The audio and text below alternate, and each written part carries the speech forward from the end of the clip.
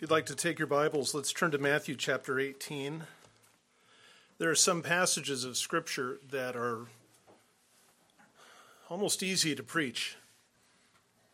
They're delightful to preach. It's fun to talk about the miracles of Jesus and see what he did and the power he exercised, and to look at passages that talk about the love of God and about creation and those things. There are other passages that are more of a challenge. And that's a passage that we have before us today.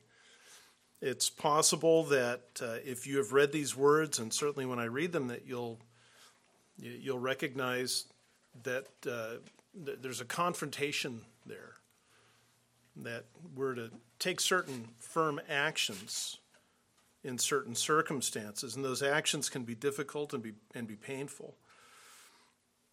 It's really important before I even read the Scripture that we understand that Jesus Christ came into the world to save sinners. Every word that he gives us as his people is good. It's positive. It's for our good. Not everything feels right. Let's be honest. Scripture has ice cream. The Lord is my shepherd, I shall not want. And the Scripture has broccoli. And we need the broccoli more than we need the ice cream sometimes. Father, we thank you for your word, and I ask, Lord, that you would certainly accomplish everything that you intend to accomplish this morning. I ask that we would be attentive and that we would be teachable.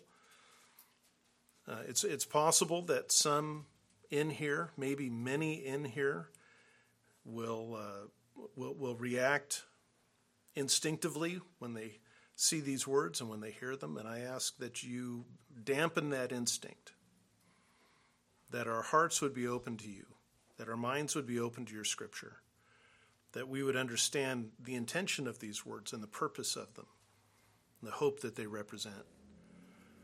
We thank you for this time in Jesus' name. Amen. Most of Matthew chapter 18 has to do with sin in the life of a believer. Jesus' disciples came to him at the start of the chapter. They ask who the greatest is in the kingdom of heaven. Jesus calls a child, a little boy, and sets him before them and says, you have to be converted. There has to be a spiritual transformation so that you become like this child. He's not saying that the kingdom of heaven belongs to children. He says sinners have to be converted and become like children in their relationship with God, trusting, loving, adoring, obedient. That's the great one in the kingdom. He goes on to talk about the world and its stumbling blocks. The world is full of stumbling blocks being temptations to sin. Those temptations take every possible form. Even good things like worship can become a stumbling block if we worship itself. He says it's inevitable that stumbling blocks will come. Temptation is simply inevitable. And there's a certain inevitability to sin even in the life of a Christian.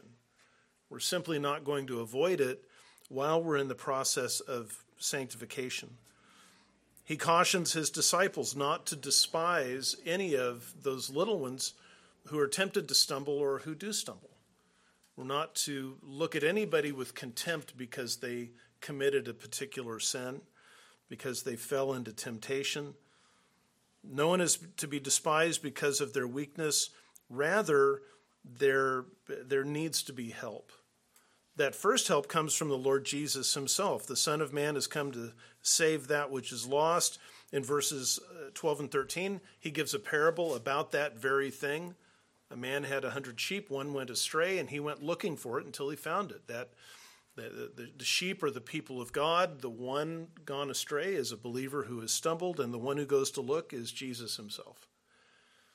Then he makes it very clear in verse 14, it is not the will of your Father in heaven that any of these little ones shall perish. We see this idea repeated throughout the Gospels. In John chapter 6, Jesus says, whoever comes to me I will never cast out. In John 10, he says, no one can take you out of my Father's hand. Nobody can take you out of my hand. So there is a security for the people of God. As we get ready to read these words, Well, let's just go ahead and read 15 to 20. Jesus says, "Now if your brother sins, go and show him his fault between you and him alone. If he listens to you, you have won your brother. But if he does not listen to you, take one or two more with you, so that by the mouth of 2 or 3 witnesses every fact may be confirmed. And if he refuses to listen to them, tell it to the church. And if he refuses to listen even to the church, let him be to you as the Gentile and the tax collector. Truly I say to you, whatever you bind on earth shall have been bound in heaven, and whatever you loose on earth shall have been loosed in heaven. Again, I say to you that if 2 of you agree on earth about anything that they may ask, it shall be done for them by my Father who is in heaven. For where 2 or 3 have gathered together in my name, I am there in their midst." There are 3 phases to salvation. We can label them simply justification, sanctification, and glorification. Justification is the first event. It's an instant event. By the Spirit of God, we are born again, we are granted faith, we are forgiven, and the righteousness of Jesus is imputed to us. And it happens all in an instant. Glorification is the end of that process. It's also an instant process where we're made finally exactly like Jesus in his glorified humanity, in his resurrected humanity. In between justification and glorification is this process that we call sanctification. Sanctification is a work of the Spirit with which we cooperate, but it is primarily a work of the Spirit. And it's a work in which the Spirit of God teaches us to love the holiness of God and to hate sin. It's where he teaches us to choose holiness and to reject sin. It is a lifelong process. At whatever point you came to Christ in your life, sanctification takes the rest of your heartbeats. It will not be done until those are done. It will not be done as long as you are drawing breath. And until sanctification is complete, there are stumbling blocks in the world, and some of those stumbling blocks will sometimes catch us. And we stumble into sin. We fall into sin. The ideal thing, of course, is that having fallen into sin, we are convicted by the Holy Spirit. We're always convicted by the Holy Spirit. He's faithful in that. But the hope is that we would then recognize our sin and that we would confess and that we would repent. And in that vertical transaction between ourselves and the Lord, we are restored. But the truth is that being sinners, we don't always respond immediately to the promptings of the Spirit and the conviction of the Spirit. And we need the help of brothers and sisters to escape that sin. And so Jesus gives us a 3-part process in which we help one another do that. It begins with a private approach. Verse 15, "Now if your brother sins, go and show him his fault. Between you and him alone, if he listens to you, you have won your brother." Just to clarify a couple of things here, Jesus has Christians in mind. He's not talking about your blood relations. He's not talking about people of your nationality or of your tribe. He's talking about those who are related to you spiritually. If your brother sins. Second, the issue is actually sin and not disagreement. There are a lot of things that we can get at odds with one another over that don't rise to the level of sin. There's a situation that takes place later on, years after this, in the city of Philippi, in the church there. 2 women, Euodia and Syntyche, fall into a conflict with one another. The conflict is serious enough that the whole church knows about it. It's not secret. It's not being tamped under the covers. It's so open that Paul says, I might as well just mention them by name in my letter because everybody knows about it. He urges them to live in harmony with one another, but he never urges them to repent of sin because it hasn't risen to the level of sin. They're at odds with one another. There's a conflict. There's some kind of a painful issue between them, but it doesn't rise to the level of sin, and he doesn't treat it in that way. When he speaks to the leader of the church in Philippi, he doesn't say go to them, confront them. He says help them. Help them. So If your brother sins, we have to make sure that sin is actually involved. We know that sin is actually involved because Scripture has defined it for us. Some translations have the word against you. Now, if your brother sins against you, many translations will have a footnote there. It's not in the earliest text, those words. They appear in the 5th century in Greek manuscripts. They appear in the 4th century in Latin manuscripts. It's a variant. There are various variants in Scripture. I talk about that from time to time. Many variants don't really affect the meaning and the application of the text, but this, I think, does. If Jesus said, if your brother sins against you, then he has immediately narrowed everything that follows. And I don't think that was his intention. The context of this passage, lengthy passage, is a little one of Christ who has stumbled into sin, and the disciples, instead of despising that one, are to reach out and help them. That's a shared responsibility that we all have. So I don't think that Jesus used the words against you. And in fact, as we get into the latter part of the passage in verses 21 through 35, Peter comes to Jesus and says, Lord, how often shall my brother sin against me and I forgive him? So that's where Jesus deals with that personal offense, that personal issue. So how are we to respond when a brother or sister stumbles into sin? Well, the first thing is to go privately, to take a private approach, to handle this discreetly. That's because the aim is not to shame anybody. It's not to embarrass anybody. It's not to expose them. The aim is to help them understand their sin so that they can confess it and that they can repent of it. Sin is deceptive, and our hearts are easily deceived. And there's always the possibility that we would do something or say something that escapes our notice. That's where a faithful brother or sister helps us. Jesus values our holiness, and he wants us to help one another in that process. If the stumbled believer listens, Jesus says, you've won your brother. He doesn't say you've won the argument. It's not about an argument. It's not about a debate. It's about helping somebody who has fallen. If the stumbled believer listens, that is, if they confess their sin, if they repent, if they acknowledge that they now see that sin as God sees the sin, then the matter's closed. It's over. It doesn't need to go any further. There's no punishment. There's no further action. There's no announcements that are made in the Sunday bulletin. It's done. That's the ideal. That's what we would hope for.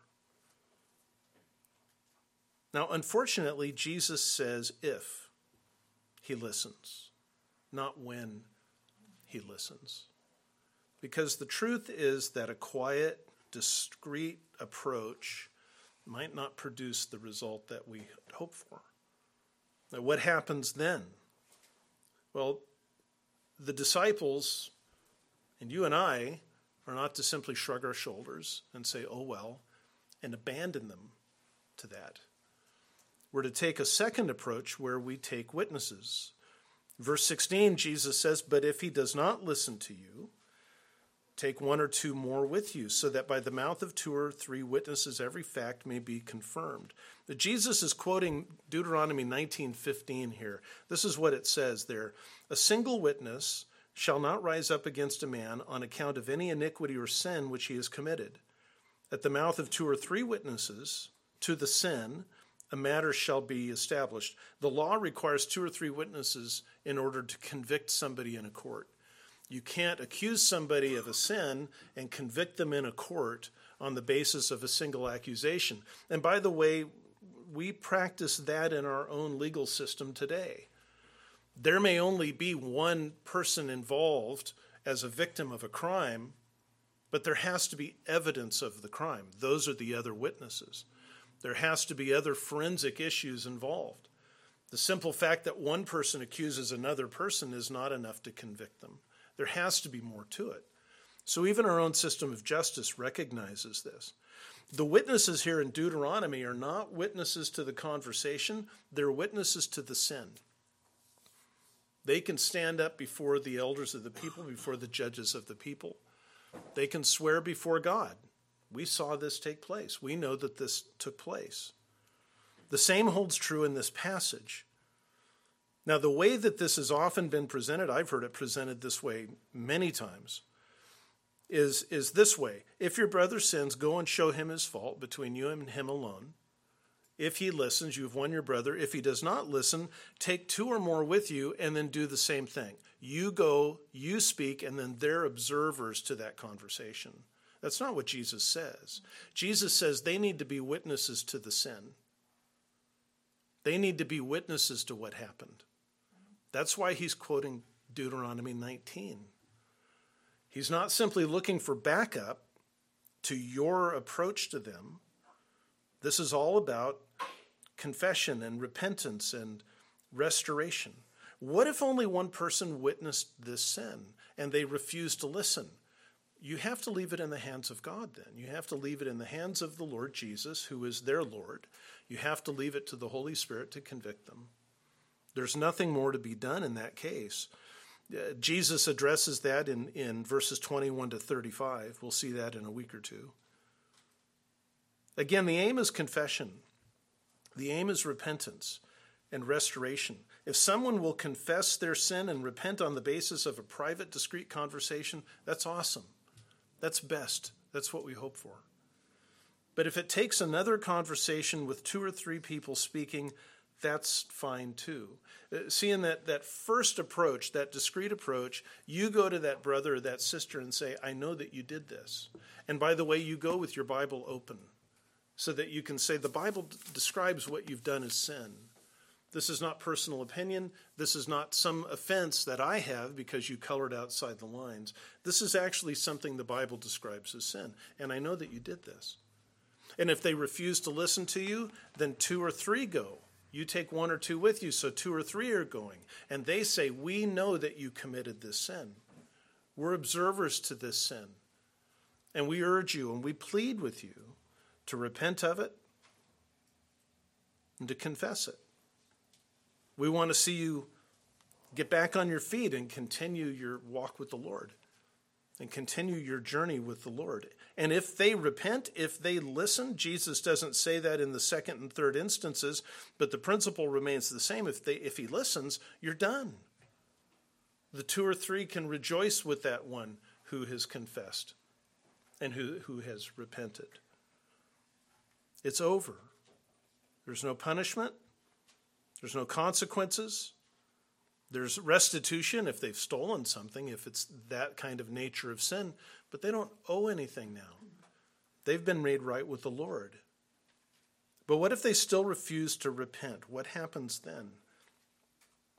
Well, we're not to shrug our shoulders and say, oh, well. We're to take the 3rd step, and that is to tell it to the church. And if he refuses to listen to the 2 or 3 witnesses, tell it to the church. Now, the final appeal is made by the church. The church, when Jesus says this, doesn't exist yet. It hasn't been born yet. But he's in the process of preparing his disciples for leadership and what's going to happen in the time to come. Obviously, the whole congregation of believers is not necessarily going to be witnesses to this sin. Now they are witnesses to the 2 or 3. And they're affirming with the 2 or 3 that the sin took place.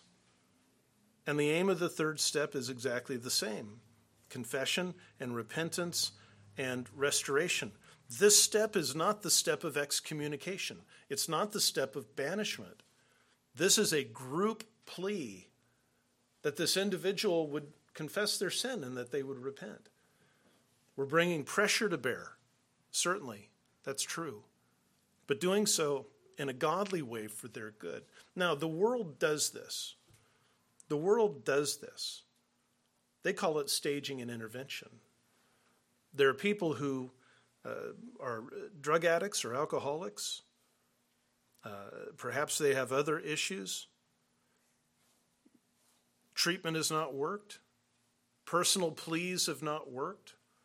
Perhaps arrests and jail time have not worked. And so an intervention is usually organized by a professional. As many people who care about that person as you can gather in one place, you gather.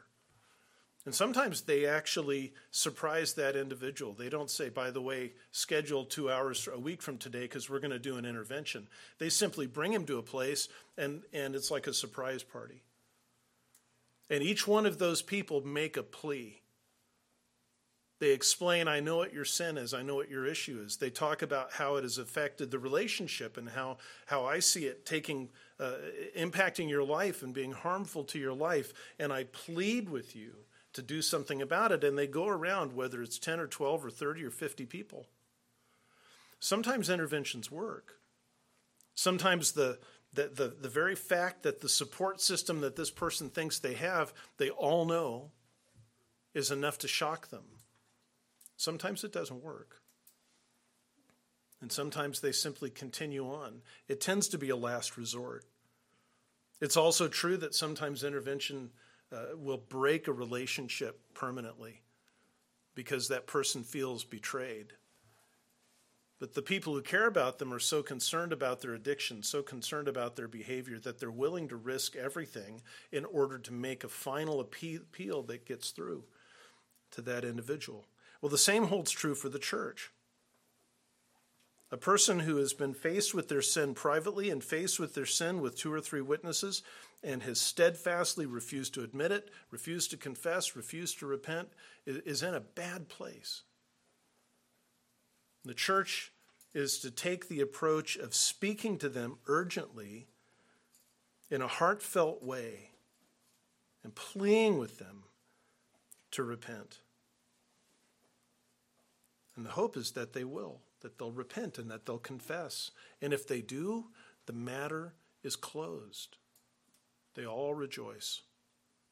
They all rejoice.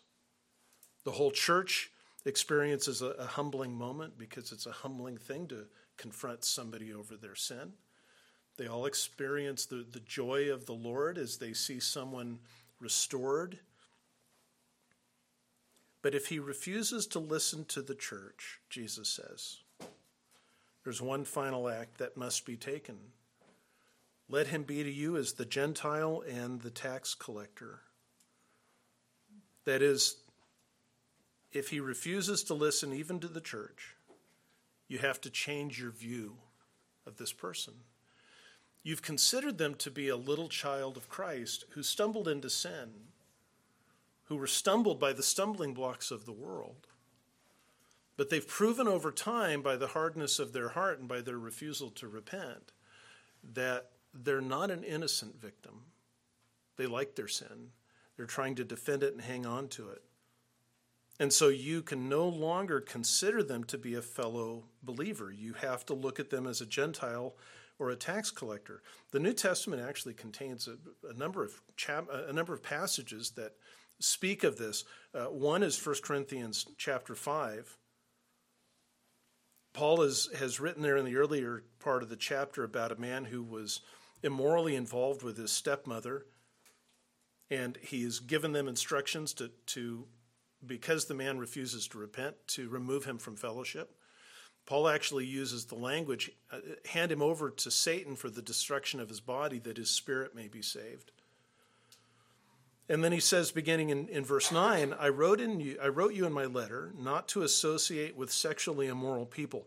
I did not at all mean with the sexually immoral people of the world, or with the greedy and swindlers, or with idolaters, for then you'd have to go out of the world. That's who the world is made up of. But now I am writing to you not to associate with any so-called brother, if he is a sexually immoral person, or greedy, or an idolater, or a reviler, or a drunkard, or a swindler, not even to eat with such one. The so-called brother. Paul says you have to begin with the assumption, or you have to conclude rather, that this is a so-called brother, not an actual believer, but a pretender. Are they actually a pretender? Or are they a genuine Christian who has gotten caught and because of immaturity and pride won't admit it? We don't know. It's not for us to know. Jesus knows. And he's given us the diagnosis. And he's given us the plan of treatment. So nothing in Scripture says that we then view this person with hatred or with disgust. Rather, we treat them as a Gentile, as a tax collector. We now go back to the gospel and we preach Christ to them. and we urge them to believe, and we urge them to repent, and we urge them to be saved. Are they saved? Only God knows. God willing, we would never have to do this, but if the time comes where we have to remove somebody from fellowship, we're not removing them from heaven if they have a place there. We're not ripping them out of the hand of God. We're following Jesus' instructions. If they belong to him, he is not going to abandon them. He says in John 6, whoever comes to me, I will never cast out. He says in John 10, nobody can take you out of my hand, and nobody can take you out of my Father's hand. So there is security there, even in our sin and even in our weakness. But there's a strong likelihood that somebody who reaches this point is actually unsaved and has only pretended to be a Christian. Maybe they like the gathering on Sunday morning. Maybe they like the spiritual nature of it. Maybe they like the music. Maybe they like the friendliness of the church. Maybe they see a place of hope and of peace. It's a group of people who are not in constant competition with one another, but who tend to like each other and tend to love each other. And all of those things are attractive, but they're not actually regenerate. They can't stay in the fellowship if they won't repent. The church can't ignore their sin. But we need to continue to hope and pray for their salvation. We need to remember this. We need to remember that unrepentant sinners are not innocent victims. Because we are sinners ourselves, this whole idea of confronting sin is something that's very discomforting to us. We don't want to do this, in part because we don't want to do it, and partly because we don't want it to happen to us. Let's see, if somebody discovered immorality in your life and they came to you and said, you're involved in immorality. You're involved in something that's unwholesome and ungodly. And the Bible says that. And I know your faith. I know that you love the Lord. I believe that with all my heart. And so I appeal to you to turn away from that sin and to confess it, and to be made whole and to be cleansed. There is no person on the face of the earth as unhappy as a Christian who is living in rebellion.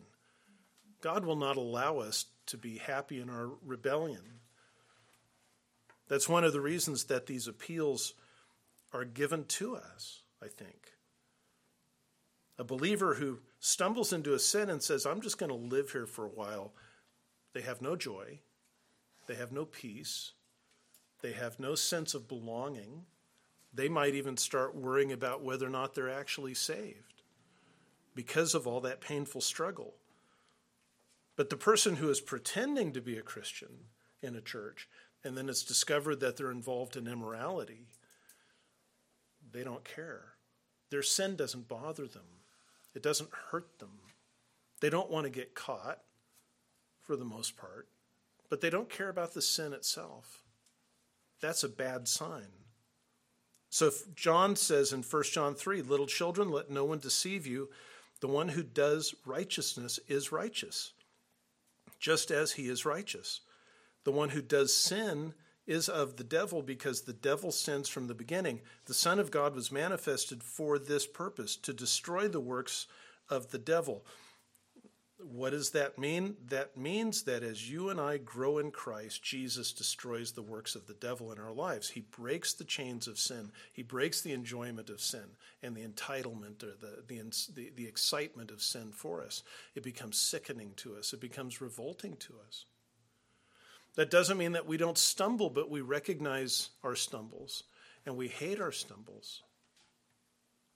We want to think the best of people, I know, but we must obey our Lord. All of this is fearsome to think about. It truly is. None of this is fun. None of this is anything we want to do. Many of us would think, who are we to make those kinds of judgments? And the truth is, we don't make the judgments. Jesus has given us instructions as to what to do when circumstances turn out a certain way. When you see a brother or sister and they've involved themselves in immorality and you've gone to them privately and they won't repent, You've gone back with 2 or 3 others who know about their sin and they still won't repent, and you bring it to the church, and the church confronts them and urges repentance from them, and they still refuse. We don't have to make it up. We don't have to say, well, I've got no idea what to do now. We've been given clear instructions on what to do. So a mistake becomes an error when it's not fixed? Well, sometimes. That's what you're saying, right? But eventually the accident, if you've that's a good question. Years ago, gosh, what was it? 14 years ago, my mom and dad moved out from California to here, and they flew out, and my wife and I flew out and drove their car back. Well, the speed limit changes from Arizona to New Mexico. It was 85 in Arizona, across the border, and it's 75 in New Mexico. So I get off the freeway immediately. I don't see the new speed limit sign. I get off for a rest stop, little comfort break. And then I get back on the freeway, and I'm thinking 85, which means, of course, 95. And I bury my foot in the accelerator, and whoo, I get lit up. Purely accidental, pure mistake. And you could say that a brother pulled me over, and he pointed out my sin to me, and he gave me a written reminder of it so that I wouldn't forget. And then I did the speed limit. That's what proved it was accidental. That's what proved it was a stumble. If after I took back on, I had kept going at 95, now the idea that I'm innocent is completely gone. So we've got to have some confidence in the sovereignty of God in all of this, and that's what Jesus gets to in verses 18 to 20. Truly I say to you, whatever you bind on earth shall have been bound in heaven, and whatever you loose on earth shall have been loosed in heaven. Now, shall have been bound is not good English. We don't use that. But it's a great translation. It's exactly what Jesus intended to say. You remember the words from the Lord's Prayer, your will be done on earth as it is in heaven. That's what's happening here. These decisions don't begin on earth, they begin in heaven. And so as we go through the process of a private approach and then an approach with witnesses, and if necessary, going to the church, each one of those steps has already been predetermined by the Lord. Before we saw this person commit this sin, the Lord knew it. And he's designed this for their restoration if they know him, and for their exposure if they don't know him. Jesus is not waiting to see what we do in order to decide what he'll do. By the time we go to somebody and say, this is your sin, I urge you to repent and believe the gospel, that message has already come to them from the Spirit of God. When we go back, it's repeating that message. When the church repeats it, it's repeating that message. 2 Timothy 2 says that repentance is a gift from God. It's not something we can produce on our own. I can only think of 2 reasons that the Lord would not grant someone repentance. The first is that they're committed to eternal judgment. And he is not going to grant them repentance. He's going to leave them in their sin and give them the judgment that they deserve. And the second is that they are a sinning believer, and he's going to break their pride. He's going to break their self-sufficiency by letting them wallow in this sin. He's not afraid of our sin. He uses it surgically. And so if we have followed Jesus' instructions, if someone refuses to repent, if it becomes necessary to remove them from the fellowship, we're simply carrying out on earth what the Lord has already decreed in heaven. It shall have been done in heaven already. We're not binding the Lord to an action. We're following his lead. And if we follow Jesus' instructions and someone does repent at some point during this process, it's because he has granted them repentance in heaven. And again, we are simply following his lead. The authority of the church and the authority of each and every Christian is always and only the right to carry out the instructions of our Lord.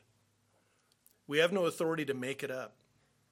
We have no authority to say, well, this situation has gone on. We know that Billy Bob has been doing this or that. What are we going to do? Let's build a process. We don't have the authority to do that. We only have the authority to follow the instructions that Jesus has given. And we have the confidence of knowing that when we follow his instructions, we please him, and that he is in control of the outcome. We're going to spend more time in Matthew 18 to 20 next week. There's a lot there. For now, let's bring this home. God willing, it will never be necessary for us to follow this process. God willing, if it becomes necessary, we will follow this process. We must have both on our minds. The primary reason that somebody would say, I don't want to do this, is because of a mistaken definition of love. We were part of a church previously, and there was an individual who had some issues that needed to be faced, and a group of people had gotten together to talk about this. And we talked at length. We talked for several hours. And it was agreed unanimously by the entire group there needs to be a confronting conversation with this individual. There were some people present who were very close to them. And so it was natural to turn to them and say, you've got this close relationship with this person. Would you speak to them? And without hesitation, all of them said, no, that's my friend. Which being interpreted means I value my friendship more than I value that person. I value my enjoyment of them more than their own soul. That's not a good thing to say. Let me offer 3 quick observations about this. Again, first of all, actual sin has to be involved.